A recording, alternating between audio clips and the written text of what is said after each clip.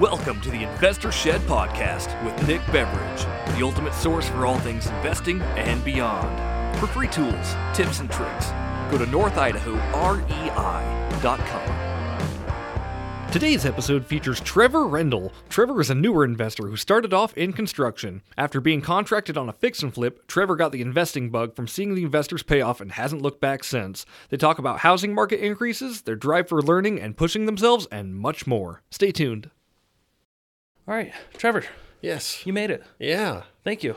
Yeah. Spokane, Washington over to Coeur d'Alene. So. You made it over that state line. Yes. I thought you guys were quarantined. No. I mean, we were, but I mean, much less than you guys. Yes. Much less. Yes. In fact, as soon as I got here, I realized there's no one wearing a mask in Coeur d'Alene right now. I know, it's sad. Yeah. It's a lot of, they'll come around maybe. Totally. I mean, when they get in our office, you know, we do social distancing, do our best. But. Yeah, we've definitely practiced that. Plenty of hand, as you can see, what is that stuff called? Sanitizer, yeah.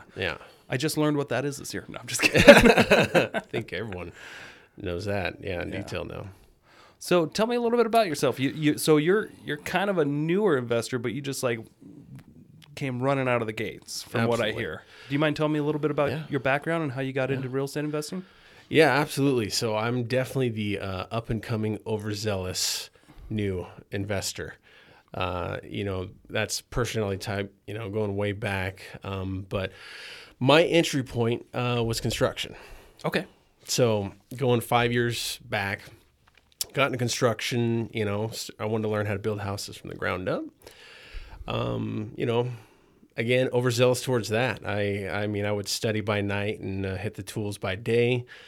Within short time, I was able to go from, working with finish carpenters fast into a lead position, probably faster than I was prepared for. Okay. But that's a lot of how I've been able to grow and learn, is it's very much jump out of the airplane and build a parachute. So how long you been in construction again? You said 5 years ago. 4 years. Mm-hmm. And then what were you mostly doing in the field? So primarily, I mean, it was starting from the ground up, apprentice. Okay. So I knew nothing. Okay. I wasn't raised in construction. That's okay. Yeah. So I came up apprentice, and then as soon as I got into lead position, I also have a little bit of a business background. Oh, okay. So, What'd you do before that? So prior to that, 7 years, I was the distribution manager over at the weekly paper, The Inlander, over in Spokane. Okay. Nice. Yeah. So managing spreadsheets, managing crews, hiring, firing, like I already had that in the toolkit. Okay. Well, that's a big part of this business. Absolutely. Spreadsheets and managing people. Absolutely, yeah. No, in fact, some of the guys in the field that I was swinging the hammer with, they're still swinging the hammer, and I love that, but if you don't have the business background, it's hard to take that to the next level. So as soon as I got to a point where I was a lead, I knew I wanted to be a general contractor. Okay. Yeah. And how long ago did you get interested in real estate investing? So 1 year ago. 1 year. Okay. Almost to date. Right on. Yeah. So last summer, 2019. Mm-hmm. And where are you today investing-wise? Yeah, absolutely. So 1 year ago, so I was a general contractor, starting to bring on guys. It's just me, basically my right-hand man and a lead carpenter. And, we're already looking to bring on some more people. And we got hired to do a fix and flip. I was like, great. So we did the fix and flip, quick cosmetic, 15 grand, fix and flip. And then we saw how much that investor made compared to what I was making being a contractor. And how did you see how much he made? Just go on the county records, look up, since I did the entire fix and flip. Right. I knew how much the rehab was. I knew how much he purchased at, and then I saw how much he sold it for. So, I made, 20% on, 15 grand. Yeah. So, which is 3 grand. Enough to pay half your bills, maybe. Yeah, exactly. So, payroll. And then, I think he made about 45 grand on that one. Okay. And how involved was he in the the construction side of it? Well, that was the beauty of it. Since, we walked it one time and we just gave him all these suggestions. Mm-hmm. And he said, yeah, yes to those 5 things, no to those 5 things. That's it. We're done. I said, great. Okay. One meeting?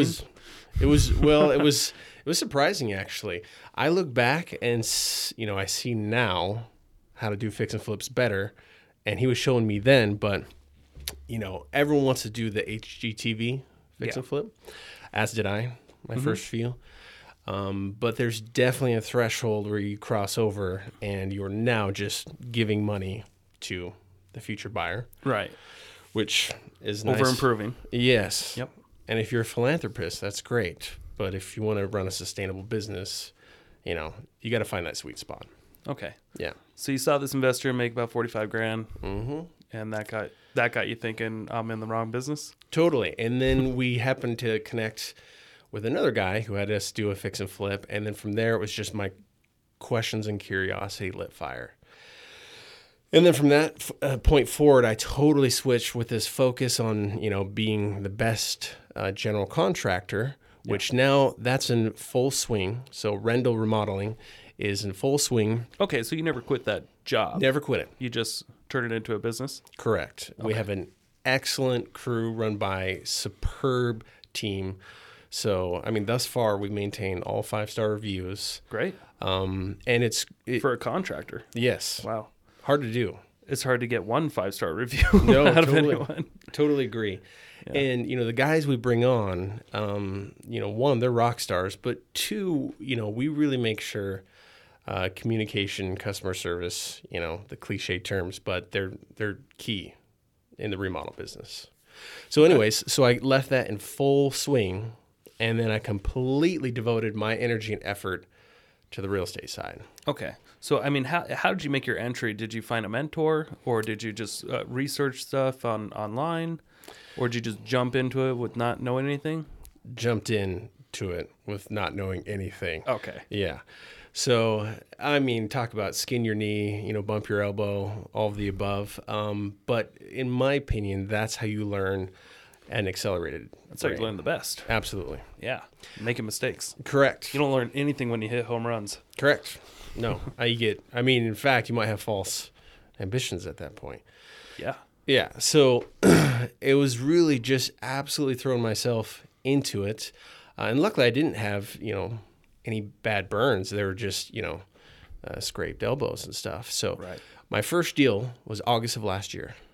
Partnered up with a wholesaler. Okay. So I had a buddy. It's funny, we were neighbors. Wait, so this is how you knew the wholesaler is just your neighbor? He's just my neighbor. Okay. And he just happened to be an investor? He was just diving into it just as much as I was as a fix and flipper. He was diving into it as a wholesaler. Okay. And then he started telling me what, he's doing. I told him I'm looking for my first deal. Yep. So just down the street, we partnered up on our first deal. 5-bedroom, 2-bathroom. I think we got it for $135, put $40,000 into it, remodeled the whole thing, rented it out to 5 college students, $500 a room. Okay. It's $2,500 a month. So the first deal was gone pretty good. Okay. So your first deal was you fixed it up and rented it. Correct. Okay. So how'd you buy the property? Mm-hmm. How'd you finance it? Obviously you found it was just down the street. Was it on the market? I know so he was already working that deal because he was door knocking and walking the neighborhood. Yes, the wholesaler found it. Okay. And he was already starting on his block. Exactly. Great. He's already starting to door knock his own neighborhood. Okay. So smart guy. Best deals are in your backyard. Yeah. Yeah. That's true. Yeah. So from there, that was our first deal, and it was a buy and hold. And since then, I would never recommend anyone's first deal be a buy and hold unless you have plenty of cash. So I'd have to agree with that. Yeah. Yeah. So lesson learned there. Okay. Yeah. So first deal, and why did you guys decide to keep it as a rental versus just flip it? Because he got into the business, obviously, to flip contracts. Correct. And and mine was to flip real estate, and that would be our cash. Did it not work as a fix and flip? Oh, it would have worked wonderfully. Again, part of the skin in your elbow part. We just got so, excited about this being. He went out and found 5 Whitworth students ready to, rent each room. I mean, from everything we'd researched that point, it's hard to find a cash flowing property like that. It was over the 1% rule. Yeah. So from the, we knew it was a good deal that way. What we didn't realize is all this money we dumped into it. Well, we still need that money out of it. Okay. Yeah. So, and that's where I was like, okay, we got to jump back to fix and flips and get money going here. We're going to run out of cash flow here. So. Okay. Mm-hmm. So, tell me a little bit about, so you told me what you bought it for. It was in the 130s? Yeah. And then you put about 40 into it. So you're all in, what, 180, 190? Yeah. Were there financing fees involved? Did you guys get conventional financing? Oh, yeah. So we got hard money? Got a hard money, 12%, 2 points. Okay. So what were your payments on that? Not bad. Around the 1,200 mark, because I believe he had us bring some cash down, but we carried the rehab. We had to cash flow a lot of that. Luckily, my remodel business was doing so well that we were able to cash flow a lot of this. Okay. But it wasn't sustainable. So since then, I don't want to jump too far ahead, but, I use private monies as leverage, OPM. Now the whole game is leverage. I almost went belly up on my first deal just because I almost ran out of money. Yeah. So did you have a bunch of reserves that you threw into the deal initially, and you didn't have anything on the side for when things went wrong? Other than other jobs that kept coming up, that was cash flow in the business. So that's one of the biggest things I've learned over time. I don't really buy a deal unless I know that it can be financed 100%. Like a hard money lender would be like, all right, here's all the money. It's a good enough deal. My LTV is good. And I will have cash, but I won't want to put it into it. I want to have it on the sidelines. Correct. Because things go wrong on every deal. Guaranteed. And I'd like to have that cushion. And I'd rather not just, okay, I've got 20 grand. I'm going to put it in this deal and I have to be on budget or things go wrong. Yeah, no. Yeah, you don't want things will go wrong, but you don't want it to go wrong financially. Exactly. And, where you're going to be red in your bank account. Yeah. And again, because luckily I had come to a point where I was, a little bit diversified with the remodel side that was helping fill the gap at that time. If I was just doing the fix and flip, I don't know if I would have survived my entry point, to be honest. Right. It's like the rocket taking off, takes 80% of its fuel on launch. Yeah. So I was feeling that in the beginning. So yeah. Mm-hmm. Okay. So do you still own that house? I do. I do. So long story on that one, but I paid the wholesaler out, cashed him out. So you own it now? Correct. How much did you have to pay him out? Well, that one's confidential. We had to go back and forth along back and forth on that one. Because it's kind of tied into other deals too. So it's hard to explain. Okay. But yeah, so had to pay the wholesaler out of the deal after back and forth negotiations. And then, now we've got the deal. And since then I've been on, should I sell it? Should I keep it? But now I'm finally getting to a point where we can keep it. And it's the best cash flowing property we have. So great. Yeah. Okay. So what'd your second deal look like? Second deal. Ooh, that was the mother of all deals. So that was the one that really helped us. Property on the north side of Spokane. It was a burn house. Okay. And so for those who don't know what you mean, house caught on fire. Yep. Okay. Yep. House caught on fire. The lady, wanted, I want to say around 120, 150. We walked it and just said, this is a complete not tear down, but definitely gut. Okay. So we got it at 80,000. Okay. Fast forward, full beautiful gut. We sold it for 256. Was this another wholesale deal? No, this is where, so here's where I started to go network crazy. Started to go to the RIA meetings. Yeah. Started to spread out. So realtors. Here's where I started to really capitalize on the leverage of realtors. And I let every realtor know I have no one working for me exclusively, but bring me the deal. You can represent me on the deal. And that became the name of the game. Yeah. Well, this one such realtor, amazing gal. by the name of Barb. She said, "Hey, I see this deal. This lady is going to just want to get out of it." So we got her down. She's like, "I want 110. We're like, 80 is the best we can do." And all of a sudden she said, "If you let me get my insurance money, you can have it at 80. Done deal." Nice. Yeah. So we put about 80 into it, and then sold it for 256. So that's great. Yeah. And thinking about it, I mean, it's funny that more people don't do that. Mm-hmm. I mean, you have how many realtors do you have in Spokane? I mean, I have on my phone, at least when I reach out to them, probably a list of 40 at this point. Yeah. So if you had to go find more, are realtors hard to find? And not by any means for me. I mean, okay. No, is that a trick question? They kind of put their information out there, don't they? They do. And, the thing I love about working with realtors is they don't get paid unless they go out there and earn a paycheck. And sell you a house. Absolutely. Yeah. So, I mean,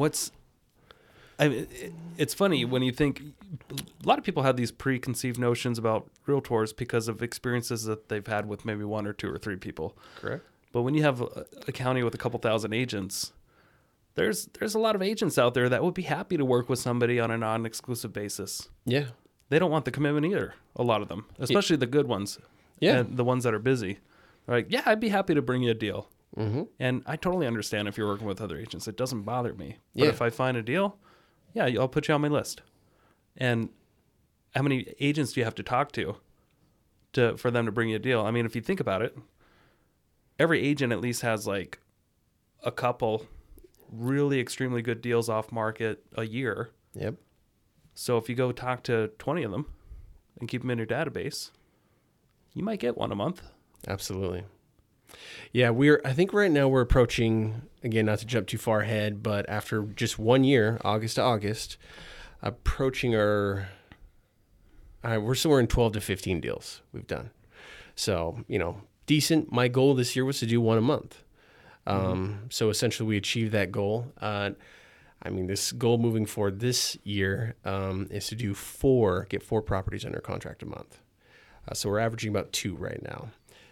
But that's going ahead. But yeah, to this point. So, when people start going into, okay, where are these leads coming from that we convert on? Yeah. And you start looking at lists all the way from pre-foreclosures to vacant. Yes, realtors is a category all to its own. And you meet great people who bring you deals. You have long-term relationships with. I couldn't say enough about connecting and networking with realtors. Yeah.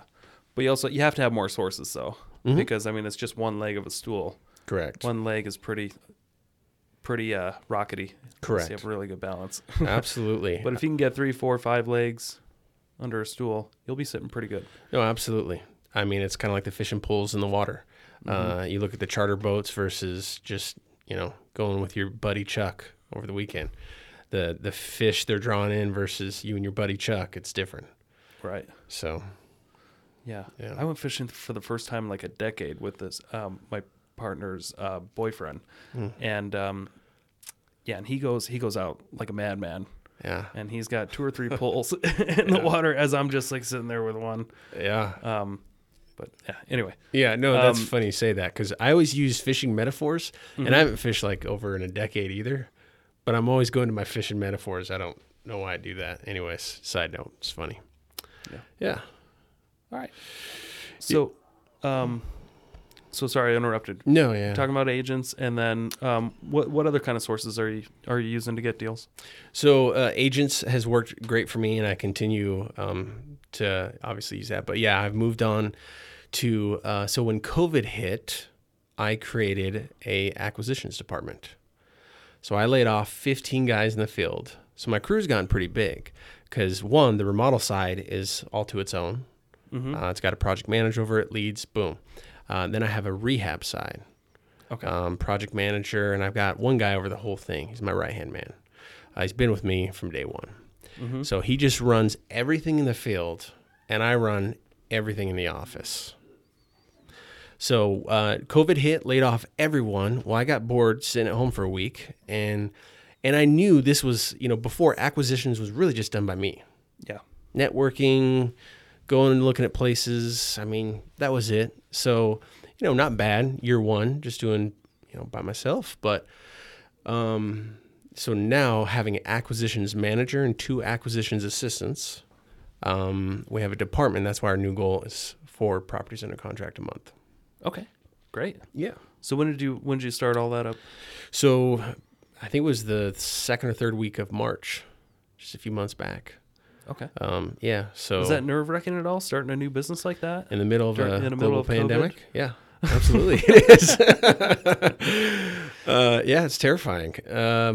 But I'm, everyone gives me a hard time in the company, but I am absolutely someone who believes you got to go and kick down doors. And if you're going to get where you're going, you just keep going. And for me, that's why jumping out of an airplane, building the parachute on the way down is our theme. And it's not like, we don't do every decision we do, deeply calculated. We do. Yeah. Every deal's got to still be a deal. Every hire's got to still be a rock star, and so on. But I'm someone that as soon as I've seen the data, it's decision time. I don't get paralyzed by analytics. So anyways, I don't know where I was going with that, but no, that's good. Well, a lot of people suffer. Like a lot of people that are attracted to real estate investing really have that high analytical personality trait. Yeah. And that is one of the most paralyzing traits you can have when it comes to this, because they're attracted to real estate because they understand the facts that, hey, these are the best returns you can get pretty much. True. Out of it if you want to do well in money. And then they look and you can overanalyze things to death because there's so many different variables and nothing's guaranteed. Absolutely. And there's always risk. Absolutely. So it's a blessing and a curse. Totally. In real estate investing to have that analytical mindset, because it will serve you well and it won't. Absolutely. It will cripple you from making actions. Yeah. No. So knowing that about myself, though, I actually try to bring guys on my team who have that. We have another joke, I have that lion personality where it's all about decision making. But we have another guy in the crew who's a total beaver for personality type. Super calculated. The joke with him is, he's always the one who's going to tell us how many people are going to die when I make a decision. But it's always welcome. I want him at the round table. How many people are going to die, like due to COVID? Or a project, or due to our next remodel. I mean, okay. It doesn't take. I've never heard much. the term. He's such a beaver. So it comes from one of Dave Ramsey's books, actually, Entree Leadership. Okay. He goes into different personality types in business. Yeah. And I identify with the lion, risk-taking, decision-making personality type. Okay. And he was running his own business, and he was paralyzed by it because of so many factors, and there is no perfect, this decision takes all the risk out. There's always going to be a level of it. Mm-hmm. You calculate it the best you can, but you got to make a decision. So anyways, he's been a great addition. So he folded up his operation. I brought him on board. And so now he counterbalances, me and my personality type. So, yeah. Right on. Yeah. Okay. So that was just a few months ago. Yeah. What kind of volume are you guys doing? Right now we're averaging about 2 contracts a month. Okay, that's pretty good. Yeah. Yeah. They'll keep you busy. Yeah. And you're keeping these deals. You're not wholesaling them off? Oh, so now we have opened up a whole world of exit strategies, disposition strategies. So here's the process. And my right-hand man said, hey, when you go get interviewed today, don't give them all the golden gooses. And I said, all right, I'll keep it limited. All right. No, but so There's this going to be like 14 people that are going to hear this. Well, they're not getting the golden gooses. Sorry, guys. Yeah. No, I'm just kidding, really. This is the process. We get a property under contract. First thing we do is we try to wholesale it. Okay. But we need to make a certain amount, at least $15,000. Okay. So like we had a deal just under contract, and we had a guy who wanted it, but $10,000 is what we would have made. So we tried to negotiate them, but we couldn't make the difference on the 5. So anyways, so we pass. So we go into our next phase. We go from wholesaling to now we're going to close on it, and we're going to do fix and flip or rent to own. So we now have a new rent to own program. Can we back up for a sec? Sure, go ahead. What made you decide that 15,000 is the magical minimum floor number? Yeah. Is that to cover your marketing expenses, or tell me a little bit more about that, how you came up with that number? Yeah, absolutely. So it really is marketing, overhead, the building, everything. So every month I sit down with my accountant and I say, what was our overhead? And she gives me this number, and we've been pretty, we've been pacing at a, X amount. I think we're around 25,000 just overhead. Okay. And per month? Per month. Okay. Yeah. And that's going to include our marketing and buildings and some other things. So around 25,000. Now, is that just the acquisitions business, or is that also your construction business? Well, is it like a combination of the? Definitely a combination. It's the whole operation. Okay. Yeah. Okay. So I know, therefore, 25,000, we've got a net, obviously, over that. Yeah. Or we're in the Titanic and this thing is slowly sinking. Right. So that's why if we're doing 2 contracts a month, those 2 contracts need to at least make 15. And then we're clearing the overhead. And then anything the remodel side, I pretend it doesn't exist. Yeah. But obviously it does, and it's making money. That just helps us stay in the black. Okay. I don't want to rely on it. So is that money you save, or is that money that you save up for like rental investments? It all goes back into everything we are. Yeah. I and my wife, who own it, we have never taken any profit. Okay. We do a draw for our income, but we have never taken any profit. It all just goes right back into marketing, buying properties, scaling and growing. So you do pay yourself though, an Correct. income. Are you like a W-2 employee of one of your companies? No. So we were doing that, and then it was best to just do a monthly draw.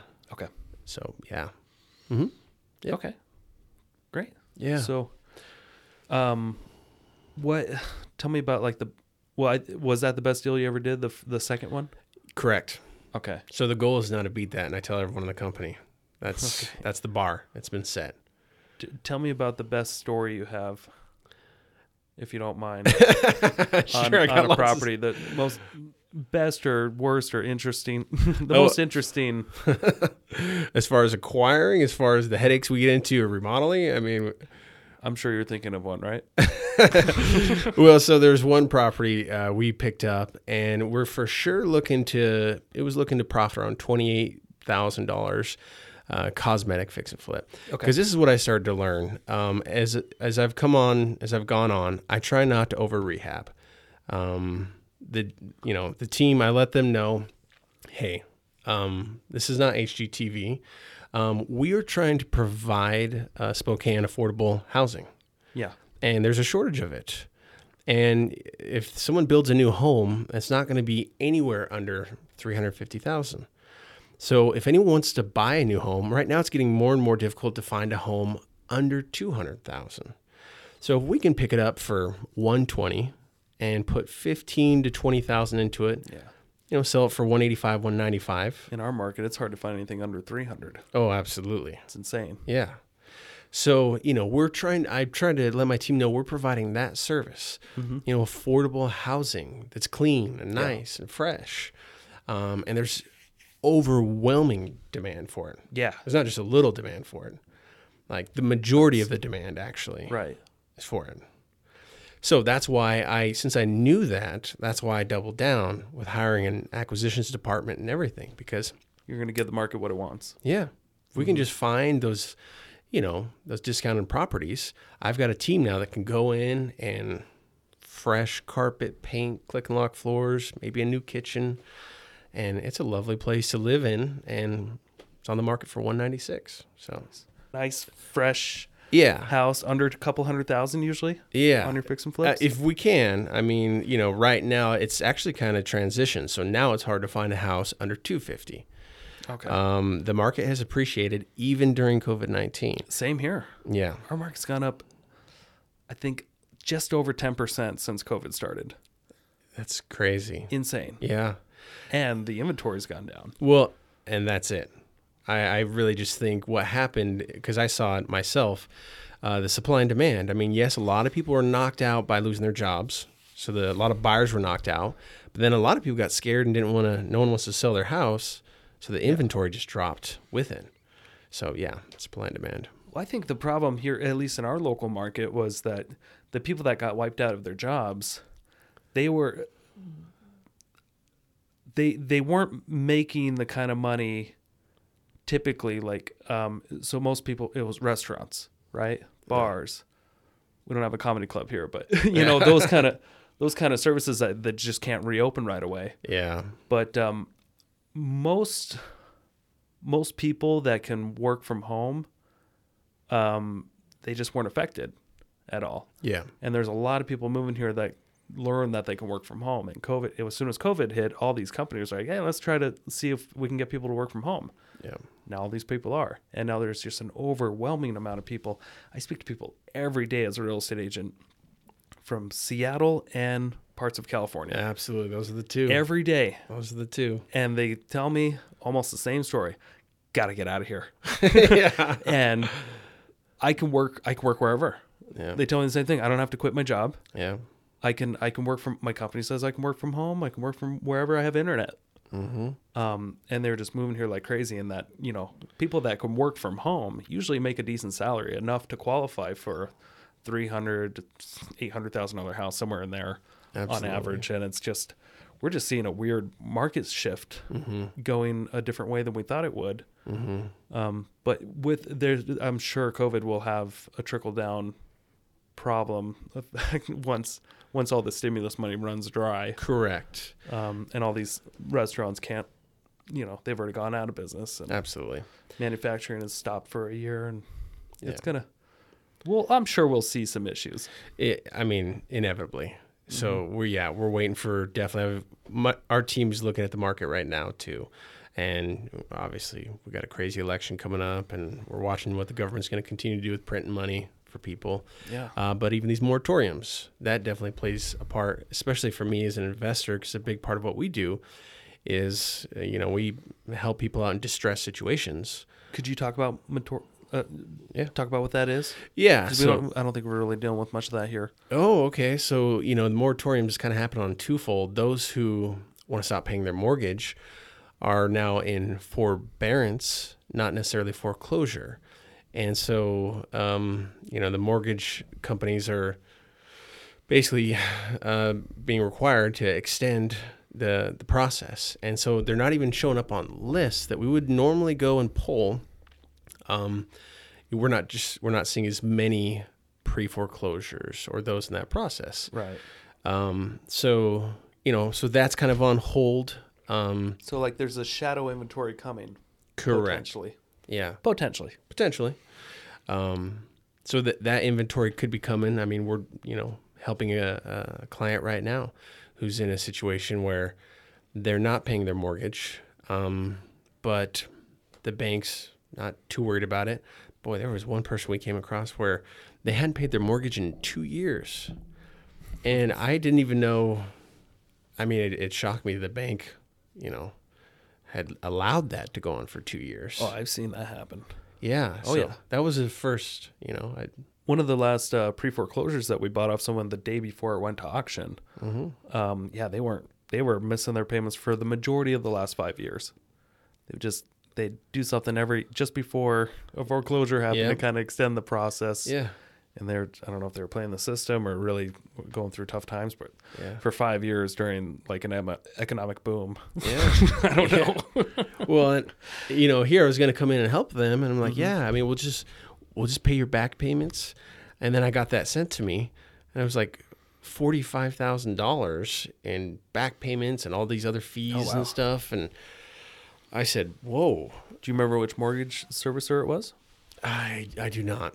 Okay. I do not. I just was shocked that, and I guess you're right. They can just continue to do these things to kick the can down the road. So, yeah, sometimes. Yeah.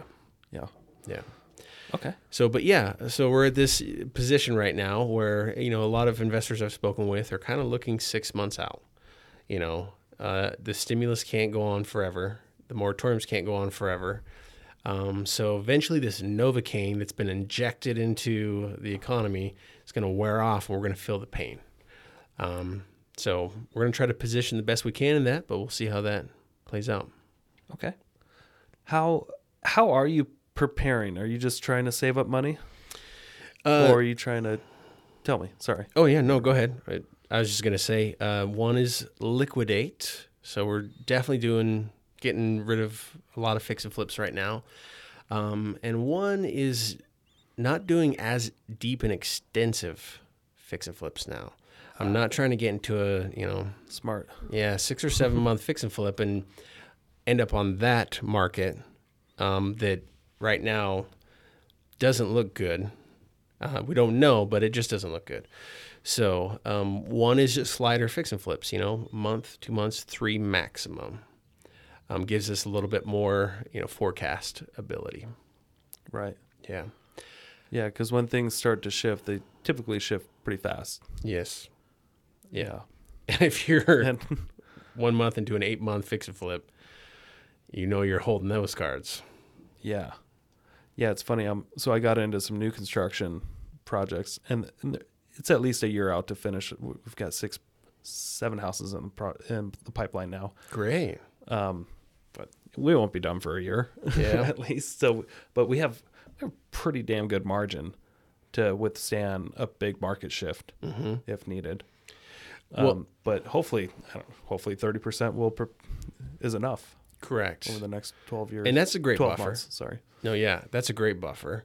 Because even if it shifts down, and really, new construction, having housing in a world that the population's only growing, and they're not building houses fast enough, I think you're just in a safe position regardless. I think so too. But it's fun. A wise man told me, "Hey, if you're ever certain about something, please give me a call. I'd like to play the stock market with you." Yeah, that's pretty true. That's good. It was a good wake up call because I told him I was certain about something, and yeah, he slapped me in the back of the head over the phone. Pretty good about that. That is funny. Yeah. Okay. Yeah. So how many rentals have you been able to acquire this last year? Currently, we have 1, 2, and a third one. So we only have one rental. The rest are going to be rent to own. Okay. And the reason being is, again, going back to moratoriums on it for landlords. Yep. I feel for every landlord out there right now. Yeah. So you're investing in all Washington, right? Spokane County is the target market right now. We're doubling down, tripling down, and once that market is just automated, systemated, this is our wheelhouse for everything we're doing across the board, we will start expanding. But Spokane County is where we're staying focused right now. Okay. Yeah. But what was the question? I just totally lost How many rentals are you up to? Yeah. So, no, I was just going to say we're not doing rentals anymore. Okay. We're doing rent to own, and rent to own requires a down option payment. And when they have, $10,000 skin in the game, they're less likely to all of a sudden camp in your house for 6 months and not pay you. Right. So that's what we're doing to mitigate against that. So how do you set up a rent to own deal? So what we do, because we make sure our rent to own, our lease options are Dodd-Frank compliant. Okay. So we actually buy a house, discounted property, do a light cosmetic, fix and flip. Say we pick it up again for $120, put $30 into it. We're into it $150, and the house value's at $225. We'll do a rent to own for $225, $235. You can do rent to own for a premium since you're the one carrying the property, and then we require 5% down. Okay. And then from there, you enter into a lease agreement. So they're still renting it. It's a lease option, and the option is to buy it at $235. Option gets recorded against the property, so I can't sell it to anyone else. They have the right to buy it. And in the event they exercise that option, it goes towards the principal, and then a portion of the rent will also go towards the principal. Okay. And in the beginning, we actually have partnered with a mortgage company, And so the mortgage company, the first thing we do is we actually have them go and basically go through underwriting with the mortgage company, because we want to know how soon will they be mortgage ready. Yeah, you want to see what kind of contingencies the lender's going to give them, or conditions to approve a loan, right? Yeah, because we want them work on that over time. Correct. Yeah. We want them to do credit repair and everything else. We want them to buy the house from us. Yeah. So this is another thing we're just launching, actually, is a Rendall rent to own. We're going to have a website and properties and everything, because the lane to the path to home ownership is narrowing and narrowing. Yeah. Banks are requiring more and more, better credit score, better or lower DTI, better W-2s, on and on it goes. Yeah. A 30-year job history. Correct. Yeah. And so, fewer and fewer are being able to qualify for homes. So how are you buying these houses? Now, I know you said private money, hard money earlier. Are you eventually refinancing them after you do your renovation? Absolutely. Okay. So you're able to lock in low debt or long-term low interest debt? Correct. Okay. Yeah. So that way it also cash flows, because, obviously we get at a low interest rate. Well, the rent to own, they're paying at a higher monthly.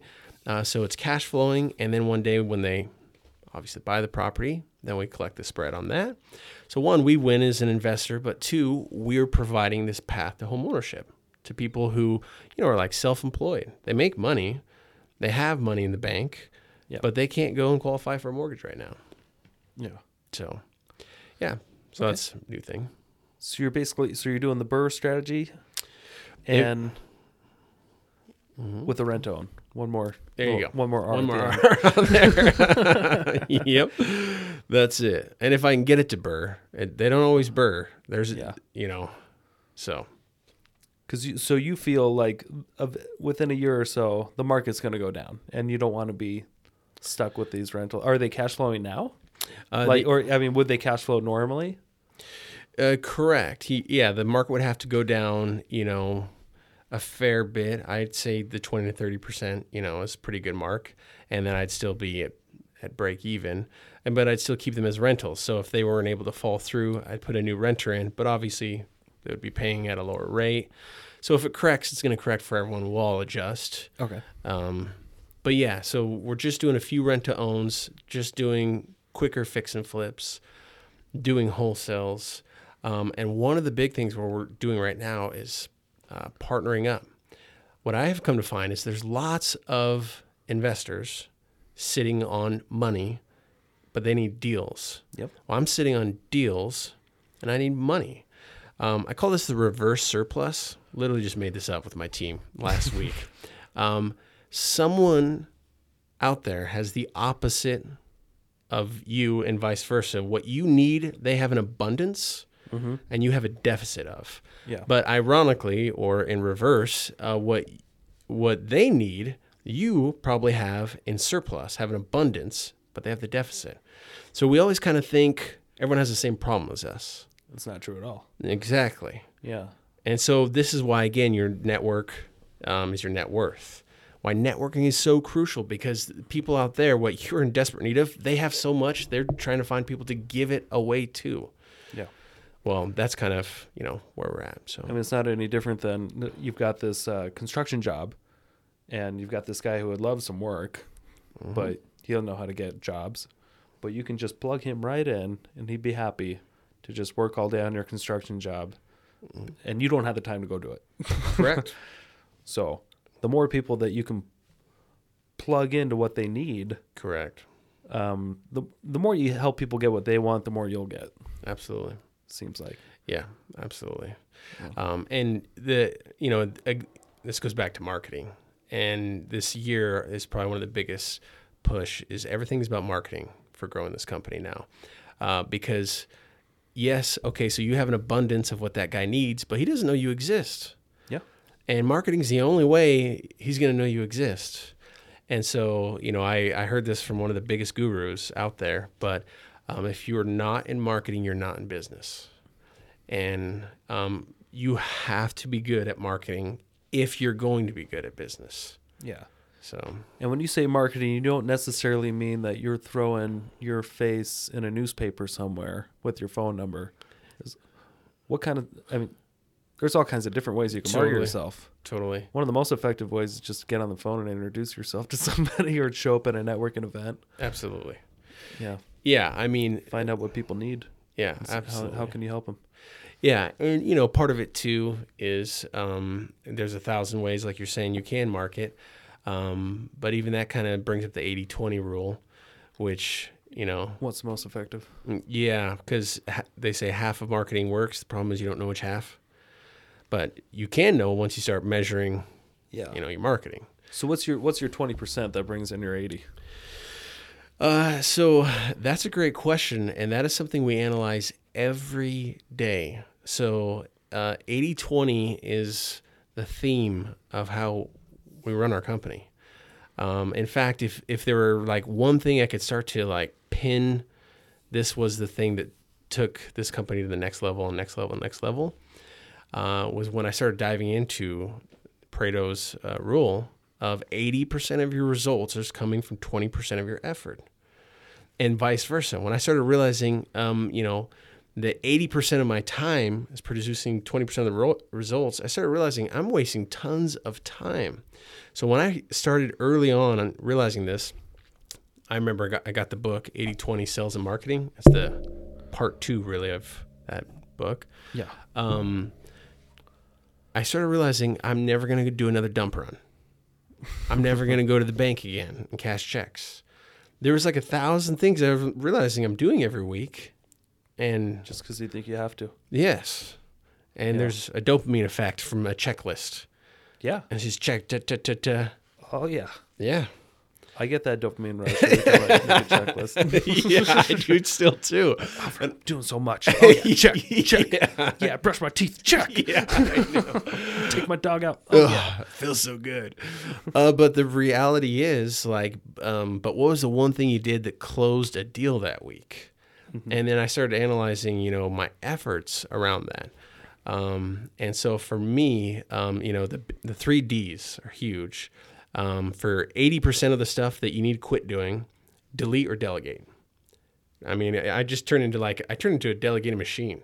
Yeah. Like my wife was like, "You do anything for the company?" And I'm like, "Well, yeah, I do some stuff, but only the important stuff." Because I would just delegate everything. And then I can totally, I'm the same way. Yeah. Almost everything I have to, you do this, you do this, you do this. I remember I asked my assistant once, I was in a rush. I called her because I was going from one appointment to the other and I was going to miss lunch, but I had a steak here. Mm-hmm. I'm like, "Hey, could you go heat up my steak and cut it up for me? And I'll be in the parking lot in 10 minutes. But it's just, it's nice to be in a position to where if you're offering enough value to enough people, you can delegate pretty much everything, even cleaning your house. Absolutely. Yeah. Yeah. And that's, I mean, again, it was like launch. It was like scale. It was like rocket. I mean, it was great. And now I tell, you know, my leads to do the same thing. I mean, when I see a guy who I'm paying $32 an hour caulk baseboard, I'm like, man, no, like you should be building a banister. I mean, and it's, you know, he should be caulking baseboard. And once he has caulking down, he can move up from there and so on and so forth. But so we all have to do this because it's leverage. And it's actually massive leverage. It's more leverage than I ever had even realized. And especially since I started, because everyone's biggest complaint is what? You don't have time. Mm-hmm. I don't have time to do anything. Well, it's because you're not applying the 80-20 rule. Because as soon as I started applying it, I started having like a lot of time. Yeah. Which was great because then I wanted to forget, oh, wait, what should I really be working on? Totally. To make up for all this. Which was a great problem to have. Yeah. Because it means I could go home at 2 o'clock and hang out with my son and my wife, you know, so I get an early day. But it also allowed me to focus on, because I started to tell this, and, you know, my right-hand man knows this. As long as he's implementing 80-20, I don't care what he does with his 40 hours.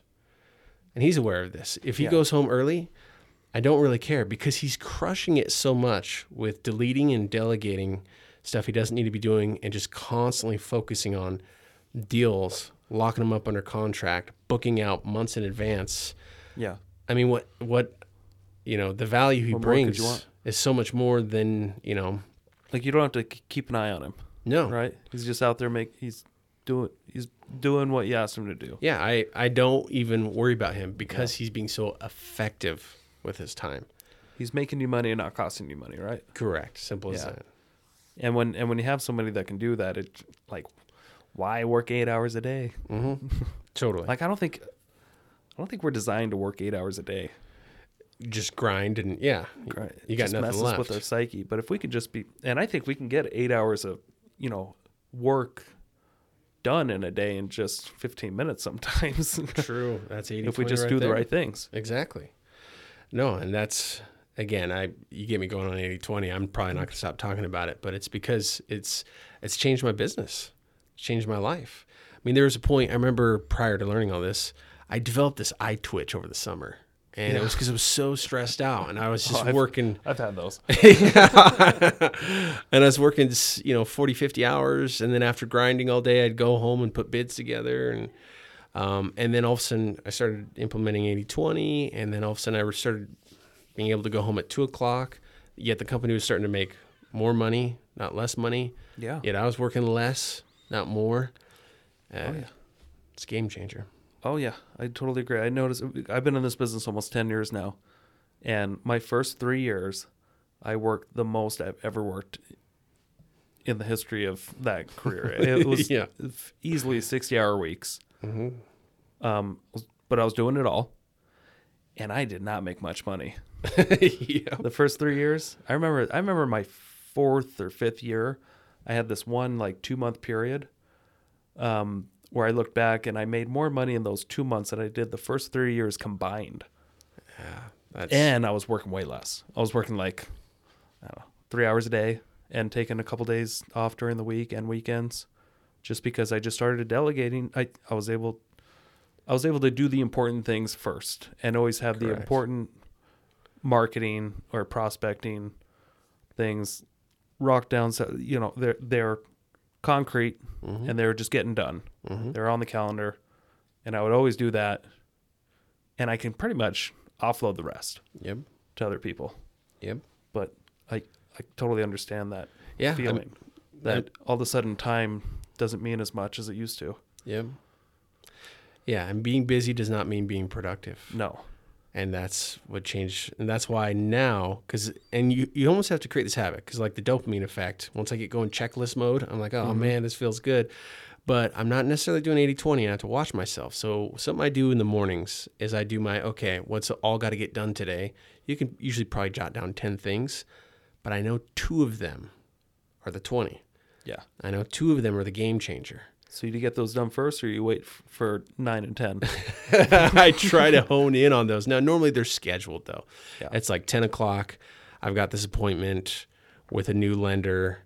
He really wants this deal. This is huge. It's a $60,000 net profit for us. And so everything revolves around that. And I tell my team, the team will rally around a deal. 80-20 also depends on, what's going on.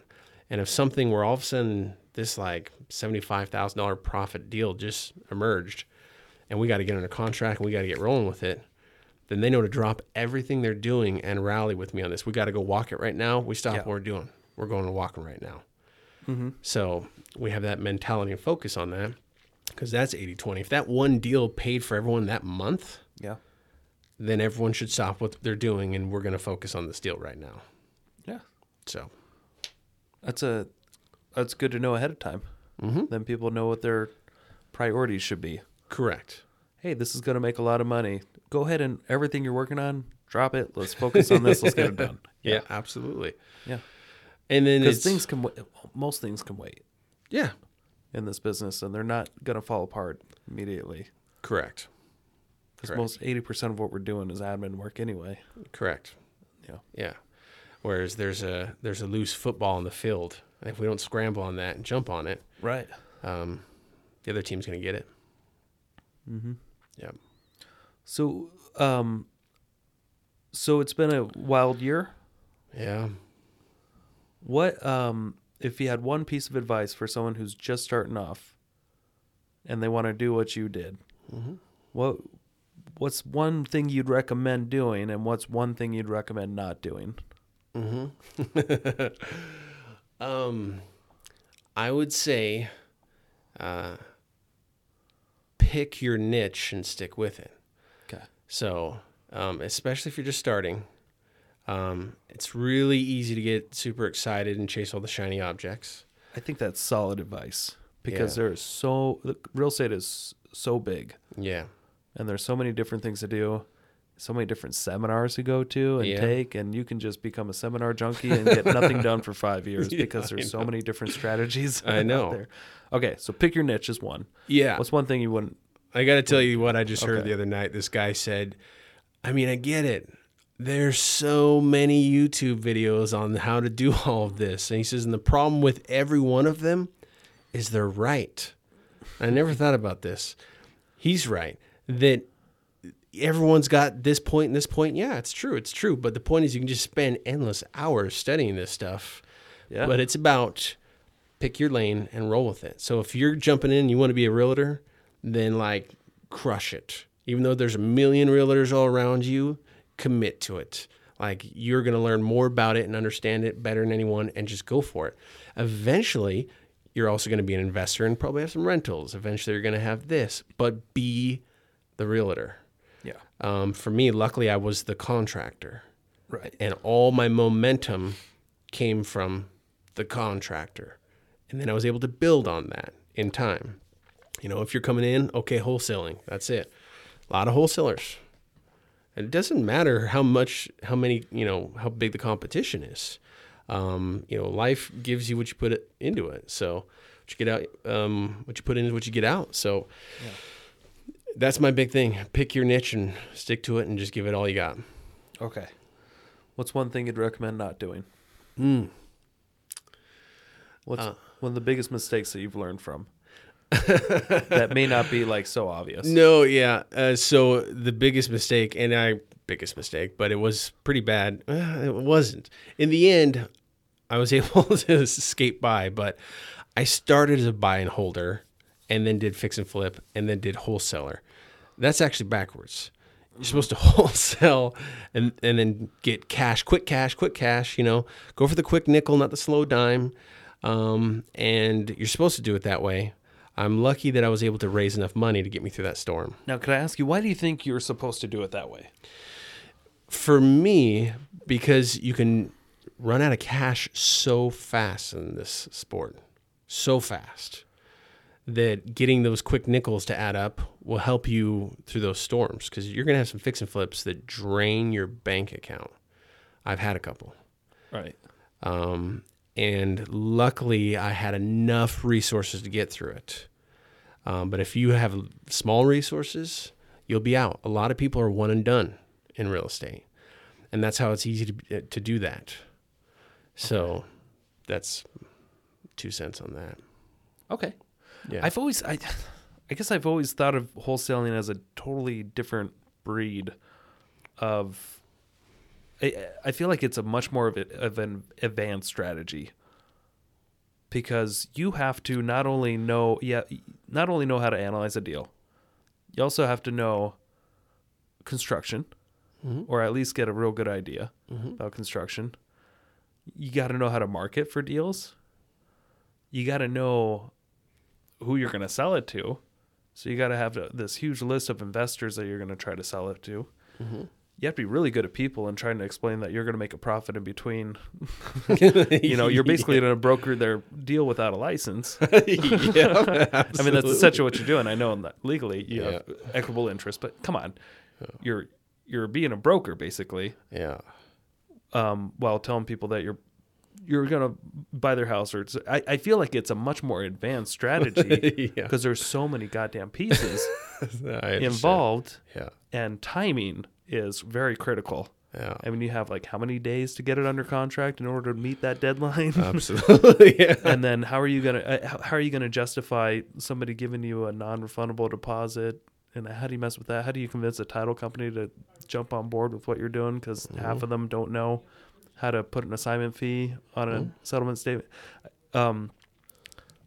Maybe it's just me, yeah. but I feel like sometimes it's more simple to just buy a house, have somebody fix it up, and sell it, or keep it. But of course, it's much more complicated than that. But you don't have you don't have to be a specialist in all these other things. I totally hear what you're saying. I guess for me, the buying the house, the fixing it up, the flipping it, now I heard this from a guy, buying a house is a lot like going to prison. It's easy to get in, hard to get out. Yeah. And so since I've learned that as a fixer and flipper, luckily I'm a contractor, so I have the skills to get out maybe better than most. Right. But if you're a rookie, boy, it can really chew you up and spit you out. So I think the wholesaler just has less liability in that they don't have to tie up their cash. They're just tying up a property under contract, finding a cash buyer. Now, yes, I'd say it's advanced. I definitely wouldn't deny that. Because also you're not aiming for the 95% of people want to sell their home. It's the 5% that are distressed and need out immediately. Yeah. So you're going for a very small sliver, and then you have to have the skill set to be able to walk them through what you're doing. Yes. And then do all this in a short time frame. So I'm with you on that. Yeah. But there's enough tutorials out there to get you through it. For sure. And I'm probably making it sound way worse than it is. Yeah. But I've always found that to be comical, almost, that this is a beginner move. because I've been to plenty of seminars. And this is what they start you off with. Oh, yeah. Oh, we'll just do some wholesales, and then we'll get into the fix and flips. And like, come on. Wholesaling it's money intensive too. I mean, I know a lot of wholesalers that spend tons of money on marketing. Yeah, we spend $10,000 a month on marketing. Yeah. Yeah. Yeah, so I understand. I'll tell you this. This is why I would say it's an entry point. There's one thing a rookie fresh off the street, just watch a YouTube tutorial can do that the big dogs aren't necessarily going to do. We're all doing SMS text blasting, RVMs, phone calls, flyers, etc., and we're doing it by mass. Yeah.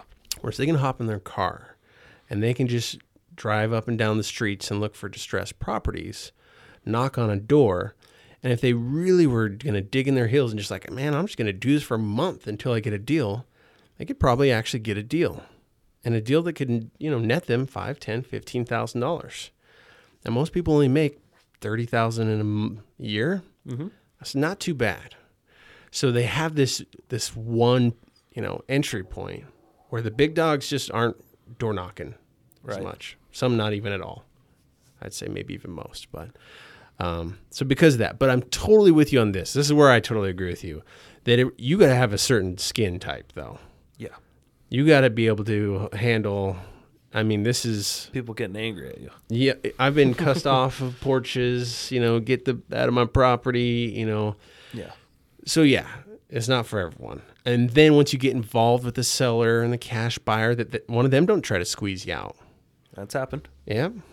So I'm totally with you in that. This isn't for 95%. It's probably still just for 5% of the population. Right.